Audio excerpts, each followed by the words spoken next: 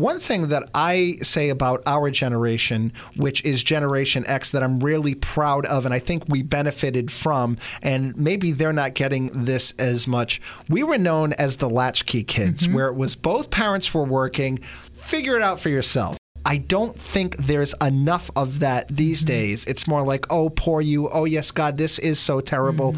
And then that just further gets reinforced via media outlets. That's where I think that resilience gets suffocated. Right. And it's so interesting because who's raising those kids? It's probably Gen X. It's TikTok. TikTok is raising those kids.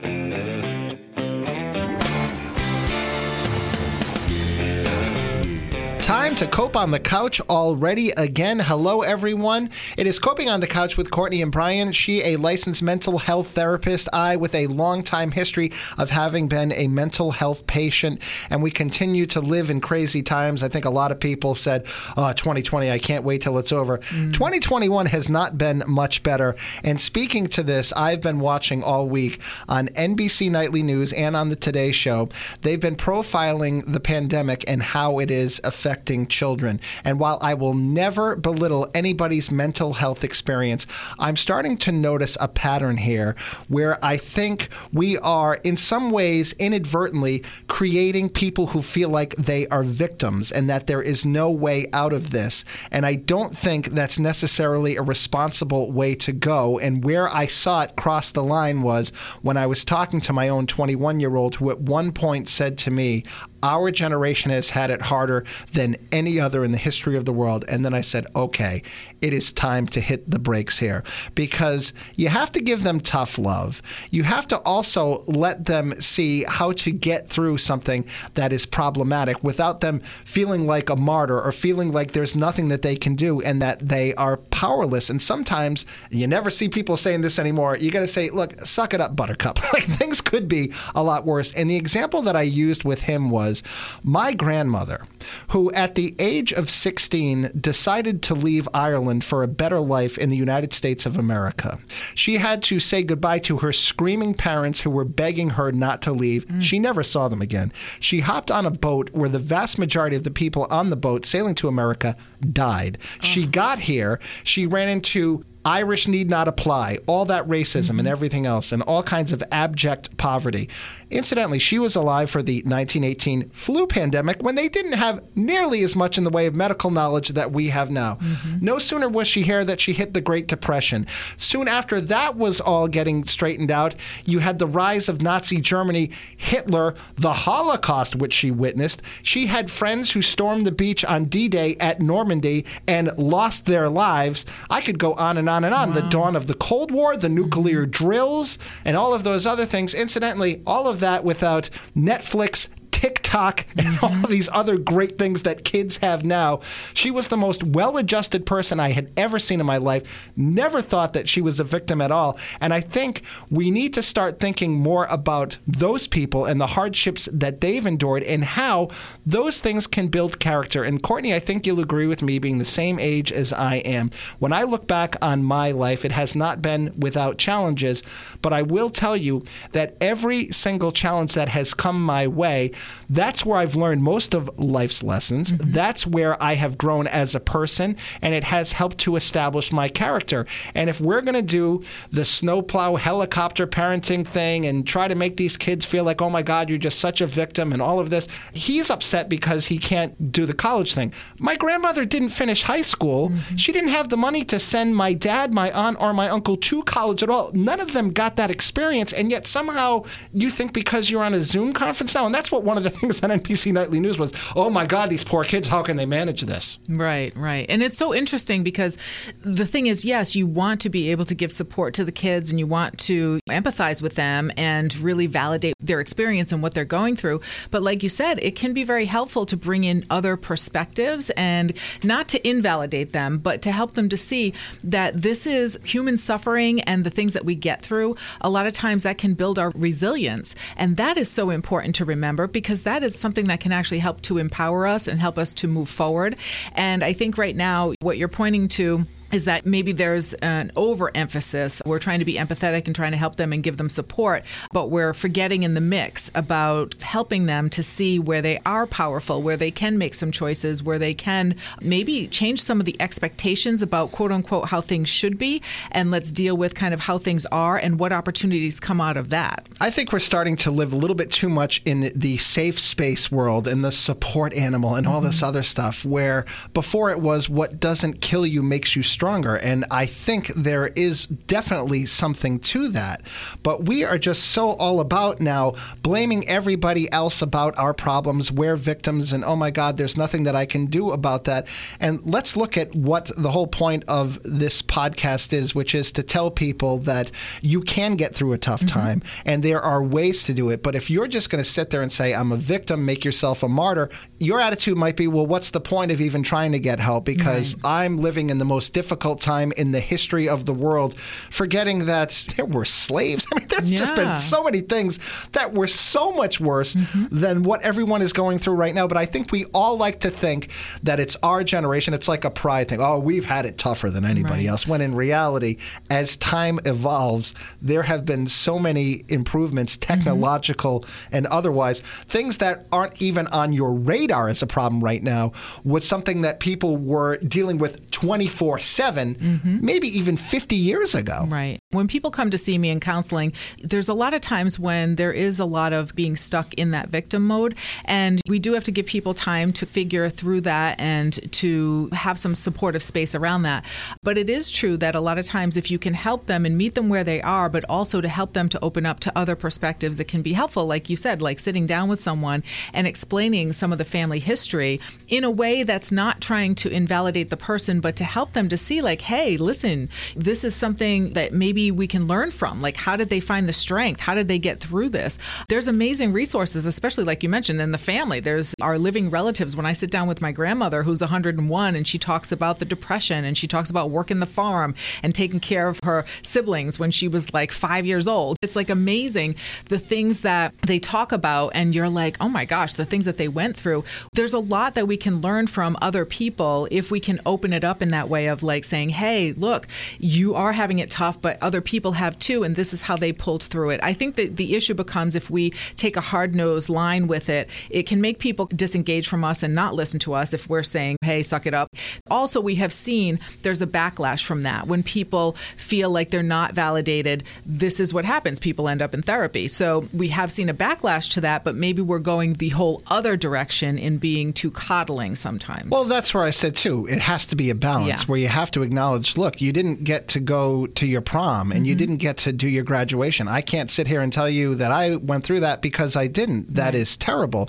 But by the same token, we talk about some of the things that my grandmother went through and yours. And to this generation, when the Wi-Fi goes down, you would think the world had ended. I mean, you have to give them that perspective. And sometimes you do have to say, hey, in this particular instance, suck it up, Buttercup. And what doesn't kill you makes you stronger. And please don't think that you have it so hard that you can't do anything about it, because when you have that attitude, that's when you get stuck in that rut. And I've even had to deal with this with people who have said to me, my family has a history of mental illness, so I'm genetically programmed to be this way. There is nothing I can do. When you start taking that defeatist attitude as opposed to saying, all right, I got knocked down, how can I pick myself back up? That's where the problems start. Being educated on, yes, definitely there's a lot of stuff that comes through family lines. There's actually very interesting work they've done around trauma, that if different people in your family line, if your parent had gone through trauma, even if it wasn't related to you, they can pass that on to you. They can some of the damage that has been done to them it's amazing. And has hurt them, it gives them certain personality traits. And as you're being raised by a person who has those things, unbeknownst to you, that's normal. Then suddenly that becomes your normal. Right. They've also shown genetically, though, which is very interesting, like a mother can pass that on to a child just genetically because their genetics were changed through the trauma. So they passed it on to the child, which is a pretty amazing stuff. But even knowing all of this and how we can be affected in our family line, and I do a lot of education with clients on this too, about being careful of if you have substance abuse or if you have mental health issues in your family and that kind of thing, to empower them to know, like, okay, there's healthy choices that you can make so that it can help you to lower some of the risks that are going on. on. So I think that's another part of it, is to understand it, to educate yourself. And that could be in that part too, is educate yourself on some of the things that people have gone through and gain a perspective on that, on what you are grateful for, gain a greater perspective. Because I think that's part of what you're saying, is they need to have a widened view of things rather than the narrow view of just what they're going through in this time and space, to have a bigger view. But yeah, I think that comes with education and having people around you that can let you know what other people have gone through too. And let's also realize too, and I've worked in media for going on 30 years, let's recognize the fact that what is being put out there is designed to get clicks, to put eyeballs on screens, and not necessarily to do the healthiest thing for everybody. And everybody way more wants to hear, the sky is falling, woe is me, there's nothing I can do about it, as opposed to, hey, you know what? You actually, by comparison to people who came before you, don't really have it all that hard. And I think there is this other problem where there is this disassociation and this removal from society. We were having a discussion on our radio show earlier this week about people who were texting each other from inside the house as opposed to having real conversations. Right. And I said to you how you don't drive around anymore and see kids playing wiffle ball. Everybody is all about this information age and what's on your phone and what can you find out here. A lot of that stuff isn't necessarily designed to help you. And there isn't anybody stepping in and saying, hey, snap out of it, because they're not benefiting from that in any way whatsoever. Right. And that's interesting that you say that, because I was watching some of the clips that you had talked about from the Today Show about the parenting and how the kids are doing. And one of the things they talked about is there was a disconnect between how stressed the kids were saying they were and how stressed the parents thought that the kids were. There was a disconnect there, and the kids were reporting that they were more stressed than the parents really knew about. And some of that was because the child just didn't want to go to the parent and say, these are some of my concerns. But what they talked about is the parents also need to disconnect from their phone, from their, tablet, from the things that are getting their attention. Because you see this more and more. When people have a moment to do something, instead of just being in the moment and just seeing what unfolds, like with the child or someone else in your life, they're grabbing the phone. And you see this all the time. You just have 1 second to spare, you grab the phone. What they're saying is to make sure the parents are disconnecting from the phone so they can connect with the child and kind of model that behavior for the kids, and to really have those times to sit down and talk to them. Because again, it really comes from validating and understanding where they're coming from. Before you can go into other perspectives, you need to actually be there with them in that moment and see what's going on and what is causing some of these problems for them. So I really liked how that was, all right, let's all get on the same page. Let's all admit it's not about the kids and the phones. The parents can be doing just as much of that too. Well, big picture, this speaks to exactly what I was saying about this when we were having the conversation on the radio, how I don't like this, hey, we're texting each other from inside the house, because if you're not having a face-to-face interaction with your children, it can be very easy to not pick up on what the emotion is behind a text. We say that all the time too about emails. Well, I was saying it this way, but you perceived it this way. And if we're all so tied into our phones and not human interaction and not getting outside and throwing a Frisbee around every once in a while, and I even talked about when my wife came into my life, I'm very reclusive, but I'm also somebody who recognizes how important communication is and the interpersonal stuff, as opposed to, hey, I'm too lazy to get up, I'm just going to do this on the phone. I was concerned because our child was also very social, and I thought, well, he's going to have friends over here all the time, but that doesn't... You were bracing yourself for that. And the problem is that doesn't happen because he's also doing the FaceTime with them. And if the parents are doing the same thing, you're not going to accomplish anything. You're just going to make all of this worse. So I think we need to stop obsessing about all of these things that we're just getting from media outlets through technology and everything else that we're getting through technology. The most effective exchanges that we have with him are we sit down and we talk for hours. And then that way, there is no question as to what is bothering him. I'm not interpreting something in a wrong way. And when I'm trying to talk to him, if he picks up his phone, put it down. We are having a conversation right now. We are all too distracted. And this is where the advancements in technology aren't doing us any favors. Making a point to say, hey, let's create this space so that we can just talk. The kids, it's too easy for them to avoid it. I've had friends to be like, where's the kids? Oh, they're upstairs in their rooms. They're always up there. Nobody's trying to make the effort to be like, get your butt down here. We're having dinner together. Then we're going to have a discussion on Thursday nights or whatever. I know with my stepkids, I was always like, nope, we're having dinner together a few nights a week. We're sitting down at a certain time, and this is what we do. There's been numerous studies about how strengthening that is, and especially having a certain time that you sit down and talk. Once it's expected and it's routine, the kids get used to that, and they get used to being able to communicate what's going on with them. Then you can tell better, like, okay, when things kind of change or their mental health kind of goes a different way, then at least you know what the baseline is, and you can talk to them about it. When the kids are isolating and texting and doing all this other stuff where they're not face-to-face with you, you can't tell as much. You're like, oh, I think they're fine. There's no telltale. If they're out there and they're doing all the work with school and they're doing well with that, it's like sometimes it's hard to tell. You're not seeing some of the signs. And here's where I really think it has become a problem. I remember, and I've mentioned this before, someone was telling me about how we all approach our everyday lives. Mm-hmm. You get up in the morning and you put the TV on. Then you get in the car and you put the radio on. And what this person said to me was, look at what that represents. These are distractions from everyday life, because everyday life can get to be very difficult. So sometimes you want to pull yourself out of it with a book, with a radio show, with a podcast, with a television show.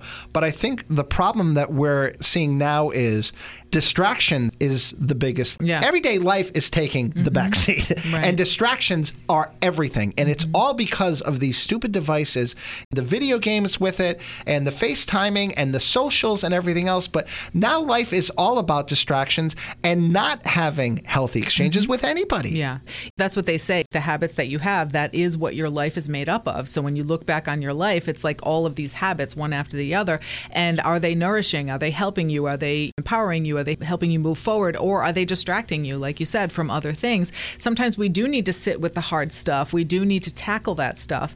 It helps us to move forward and helps us to see where we may have some blocks against some things and be like, oh, I don't want to deal with that. Well, that might be just the thing you need to deal with so that you can make a breakthrough and move through something in your life. But there's too many distractions that we can just be like, I'm not going to deal with that right now. Or I don't want to have that hard conversation with somebody. Or I don't want to deal with that difficult emotion. So I'm just going to distract myself. And distractions can be helpful. In counseling, we do talk about some things that we can do to distract when emotions are too high and too heavy. But it's all about the balance. There's sometimes you need to sit and you need to feel, you need to express, and you need to be in that moment. And for as much as you can use perspective to say to your child, hey, you think that you've had it harder than any other generation, and I can throw it back to my grandmother and talk about every single hardship that she had.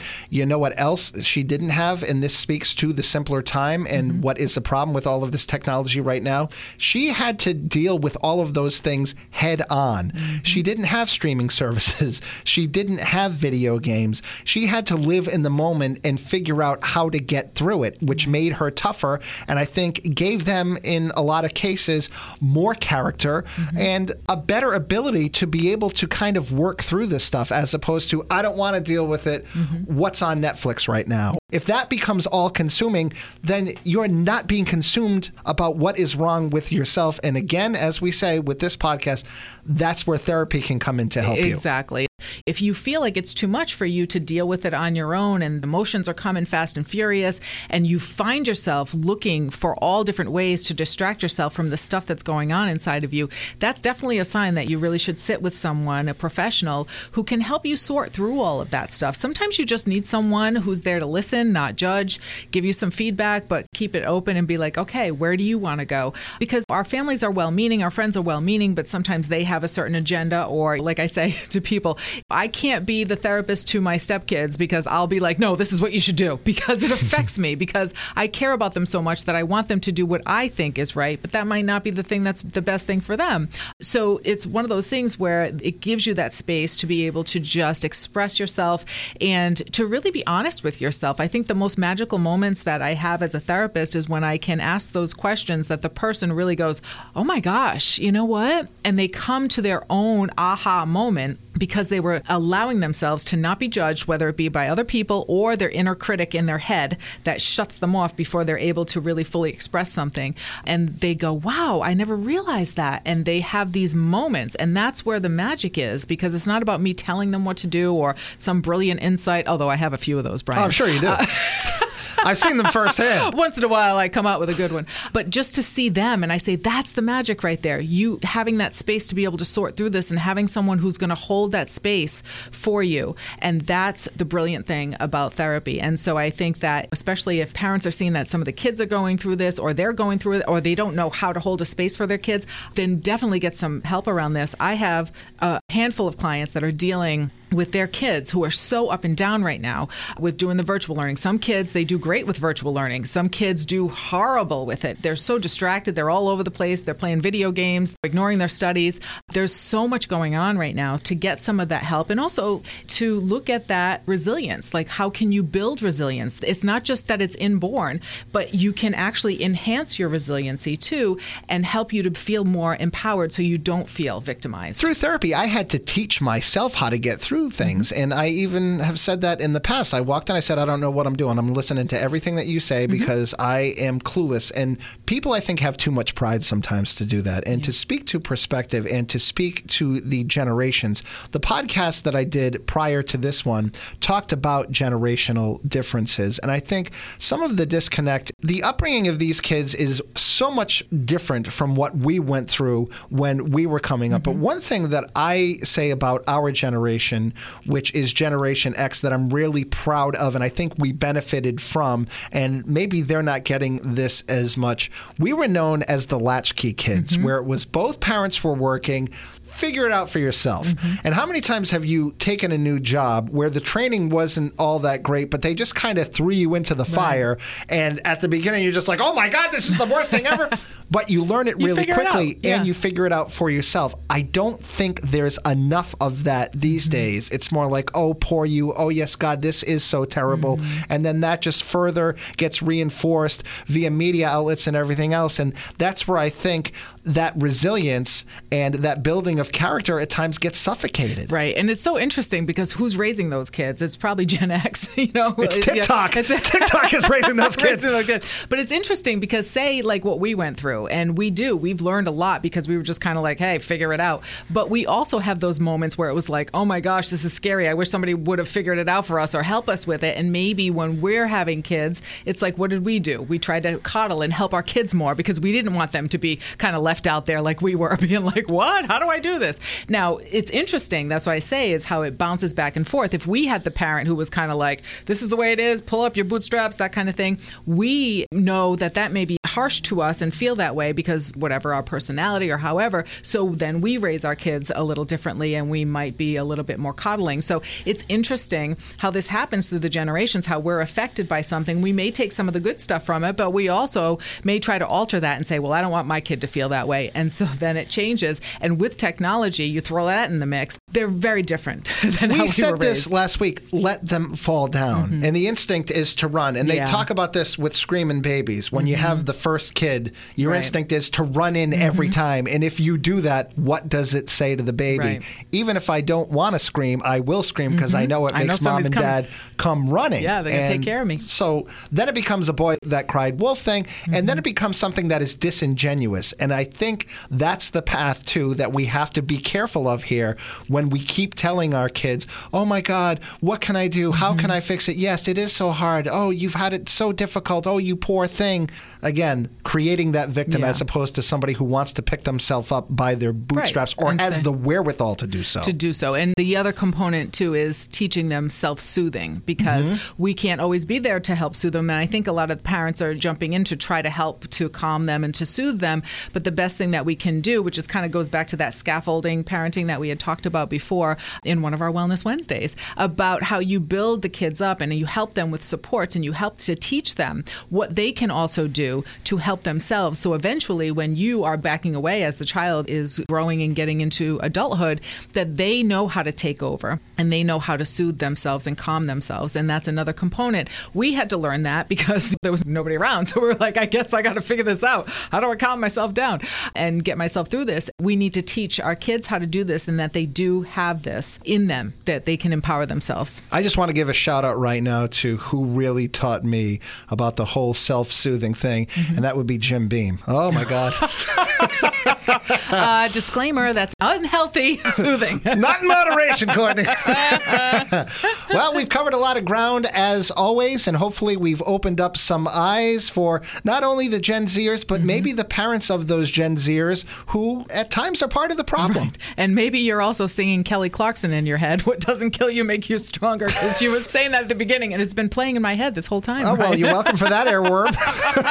Hopefully that'll be gone by episode 39, but I make no promises. That Kelly, she gets a grip on you. She never lets go. She doesn't. Oh. Well, Courtney, if anybody has any problems on any front, the good news is they always have an ability to get in touch with you. How do they do that? You can reach me, wellness@wctk.com. You can also go to our website, catcountry.com. We have a Wellness Wednesday page. We have all of our episodes. We have great resources there as well. Since you've been gone! Sorry. There's also at Cat Country Mornings on a lot of the socials out there. I have Brian Mulhern pages. She has Courtney Kelly Bedard. You can listen to us on Spotify, on Apple Podcasts, Libsyn, on the smart devices as well. Tell a friend, leave a review. We look forward to seeing you next week. We'll figure out something else that's wrong. We always do. And if we don't, you can also send us some suggestions as well. Absolutely. In the meantime, thanks for listening. Have a great week. Thank you. I want to talk about